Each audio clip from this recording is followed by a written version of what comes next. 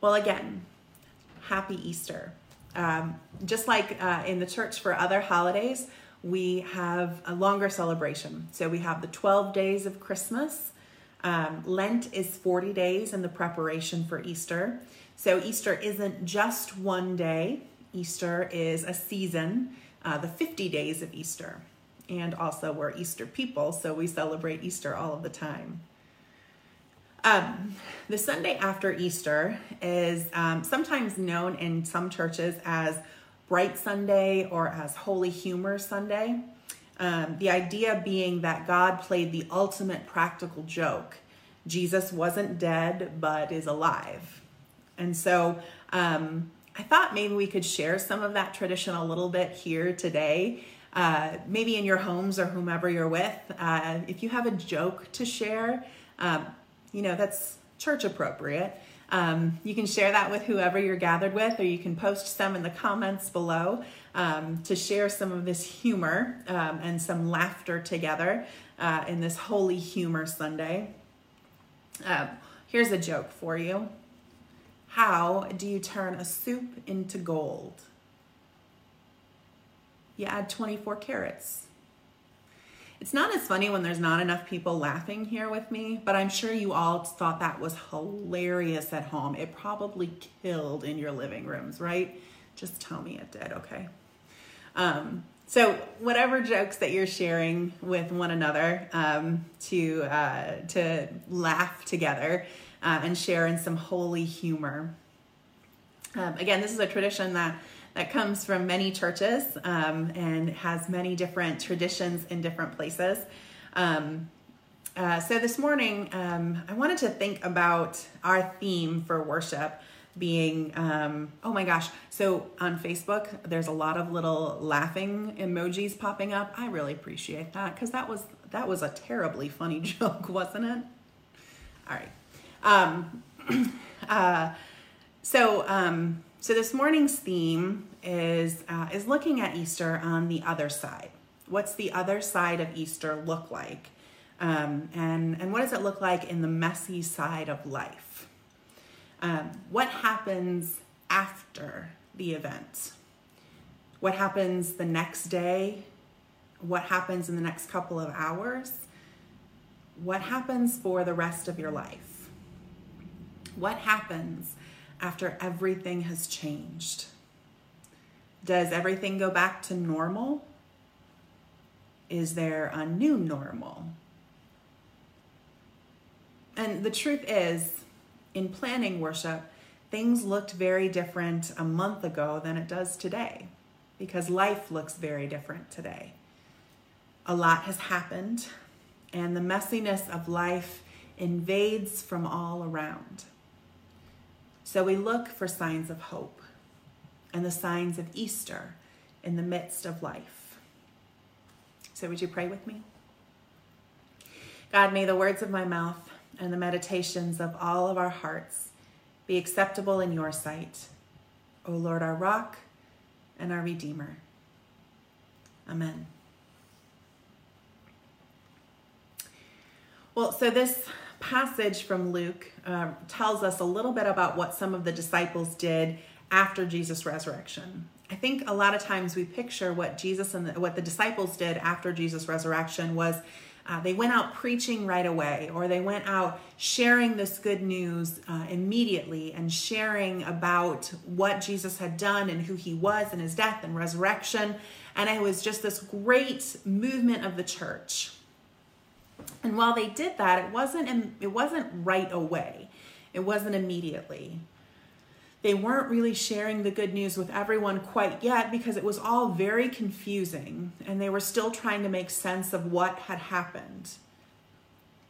I mean, what do you do the day after the world has changed? So for many of the disciples, they were doing what they knew because what's not known is scary.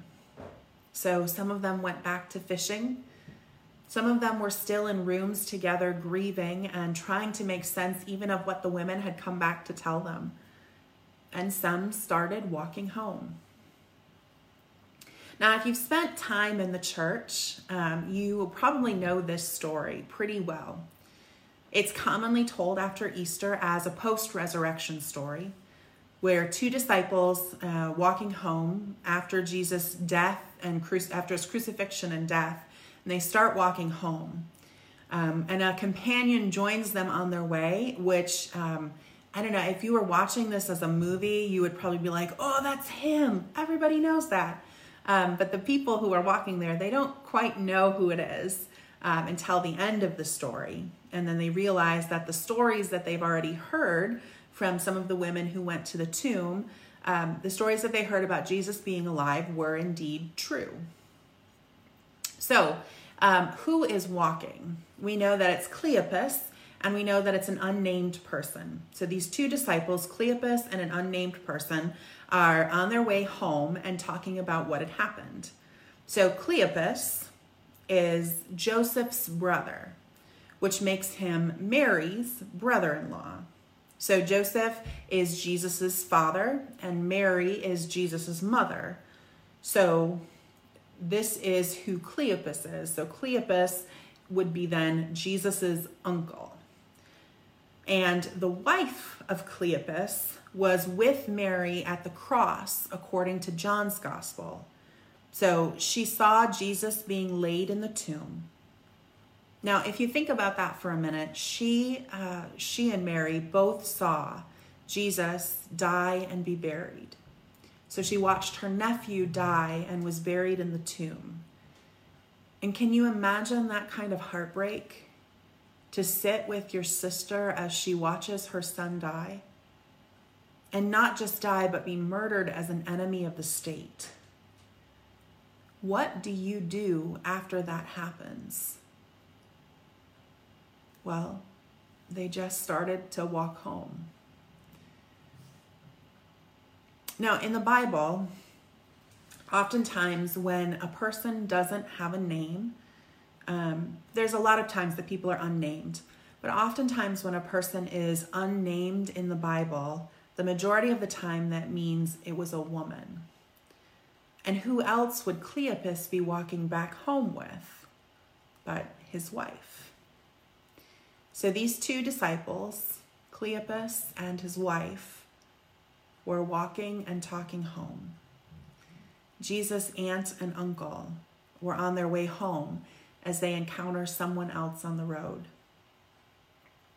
This is the same day as Jesus' resurrection, as they tell that the women have already seen Jesus, but they're having a hard time believing that because just like many people, they can't imagine death as being anything but permanent.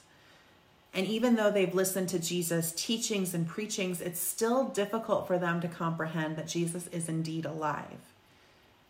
So on this walk to Emmaus, these two people were lost in their grief, lost in their own emotions, and not on what Jesus had promised over and over. What happens after everything has changed? And as they were walking and talking on the road with Jesus, they didn't realize that it was Jesus who was walking with them, which is sort of a surprise. What if you're caught by surprise when the whole world changes? Now, for the disciples and for Cleopas and the other person, his wife, and for most of the people there, resurrection really wasn't a new idea. Everyone believed in resurrection. The Jewish people believed in resurrection. But what they didn't expect is that one person would be resurrected in the middle of history. And so Jesus changed history. Jesus changed the story forever. Now that kind of story doesn't just fit to one day. Resurrection it changes everything. Now physically, raised from the dead, we know that Jesus' body changed somehow. Mary didn't recognize him at the tomb. She didn't recognize him until he spoke her name. The Jesus' aunt and uncle don't recognize him on the road there until he breaks the bread. So there's something about his body that has changed. But Jesus also eats, drinks, and breaks bread. In fact, in many of the stories, especially in the Gospel of Luke, the post-resurrection stories all have food involved. He breaks bread, he makes breakfast. It's sort of like, I guess, resurrection makes you hungry. I don't know. I've not been through it yet. But then Jesus also appears in the middle of locked rooms or just disappears. So there's something different about who Jesus is and what Jesus looks like.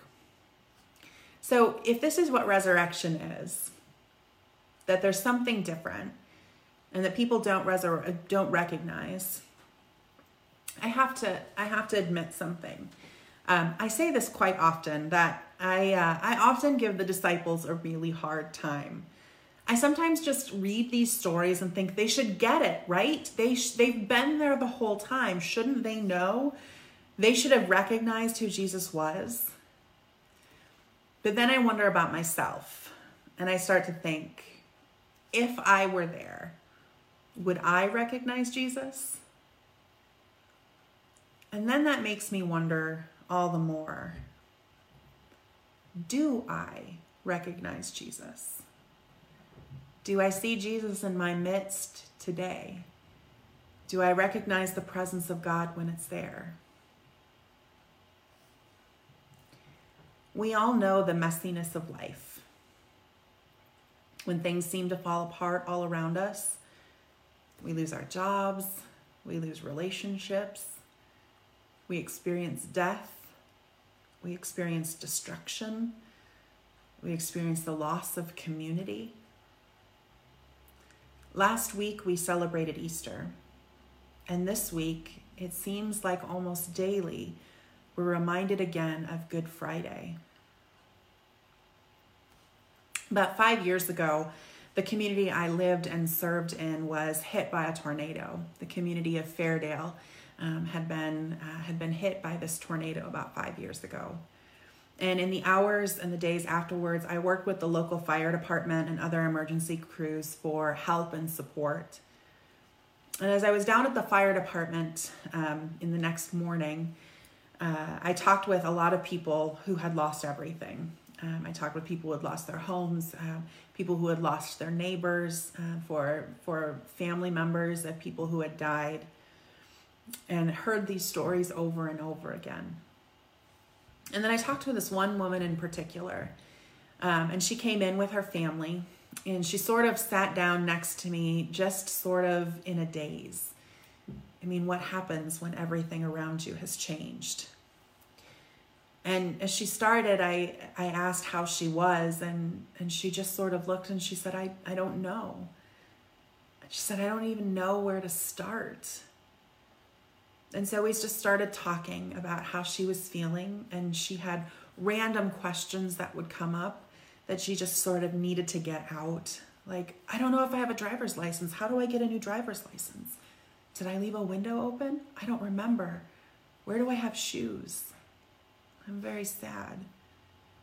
She shared her story and what she had lost. And she shared her emotions, and then she looked at me and she said, can you just give me some hope? Sometimes the day after everything has changed, we just need some hope. And so I prayed with her and blessed her. And then at the encouragement of others and myself, she and her family sat down and they ate a meal together. And after she finished, and they cleaned things up and were getting ready to go and start what they needed to do, she took my hands and she said, I didn't know how much better I'd feel after I haven't eaten. What do you do after everything has changed? Oh, the disciples, Cleopas and his wife, they go home. And Jesus says that he's going to keep going on, but they invite him in for dinner. It's been a long way.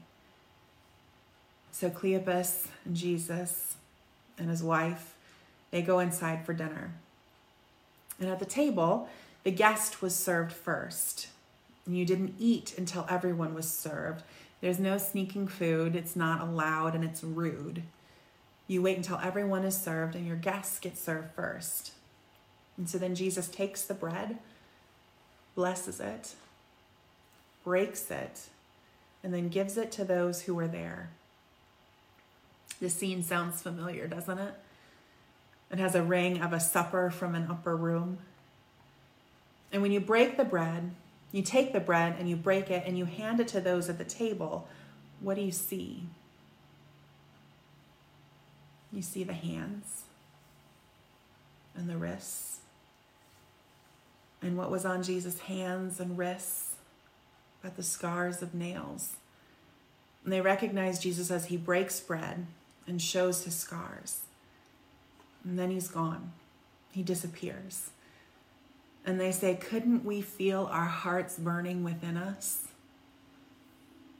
Our hearts sometimes know the answers, sometimes before our head and even our eyes can see them. And sometimes we need proof to see what we believe. As the disciples were walking on the road to Emmaus, they recognized Jesus in the breaking of a bread, in the sharing of a meal. Sometimes hope comes to us in the form of donations upon donations. Sometimes hope comes to us in the form of a Sunday school treat bag. Sometimes hope comes to us in the form of a face mask made with love. Sometimes hope comes in the form of a well-timed email or card. Sometimes hope comes to us in the form of crumbs of bread, and we didn't realize how much better we'd feel after we'd eaten. Even in the messiness of life, hope finds us. And we have a choice.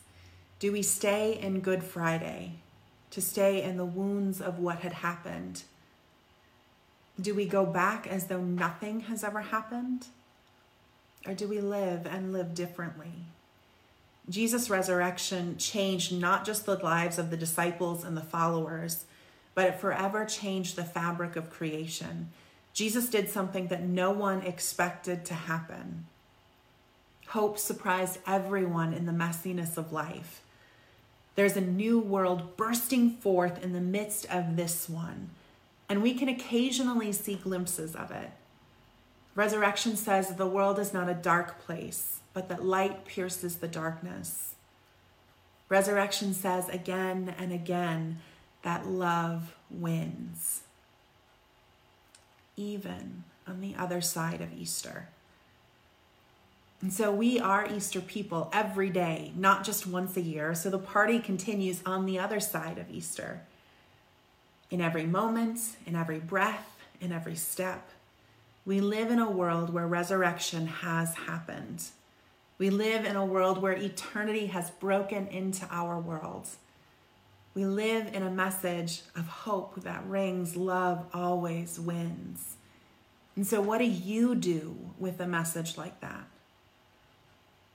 Do you walk back to where you came from? Do you run to tell the good news to everyone? Do you keep the party going? The truth is, the choice is yours. You get to do with it what you like. But whatever you decide, the world has already changed. You're already living in it. So keep showing hope to the world. And you can show hope to the world in your small corner. Maybe for you, that means continuing to sew masks, to donate to sewing masks for the state line or for the hospitals or for healthcare workers, or maybe for some folks who are the more vulnerable in our society. Maybe it means for you that you're helping grocery shop for those who can't leave home, that you're picking up groceries and dropping them off. Maybe you're helping with technology. Maybe you're spending the time helping someone set up an iPad or a computer or a new phone, and you're teaching them how to use it so that you can be in contact with each other and with others. Maybe you're writing cards or sending emails. Maybe you're donating food to local food pantries or homeless shelters. Maybe you're advocating for the most vulnerable. I talked with a friend of mine who is the director of the Boone County CASA, the court-appointed special advocates. And she said that she and other CASA departments are just waiting for the influx of child abuse cases that will be coming forward. Maybe there's ways that we can prepare ourselves to become an advocate for children or for those who are vulnerable, advocating for them, caring for them. There are so many ways that we can continue to share hope. And we make these things that we do to share hope, we share them. And we share them maybe publicly, not for our own benefit or for our own glory or for our own appreciation, but ways to show others that hope is still real and hope exists. To be the hope where others may not see it. So that we all may say, were not our hearts burning within us? May your heart be burning within you. And if it's not, if you're not feeling all that hopeful, may these be signs to you that hope exists and that hope is real. And we all be able to say, were not our hearts burning within us? Amen.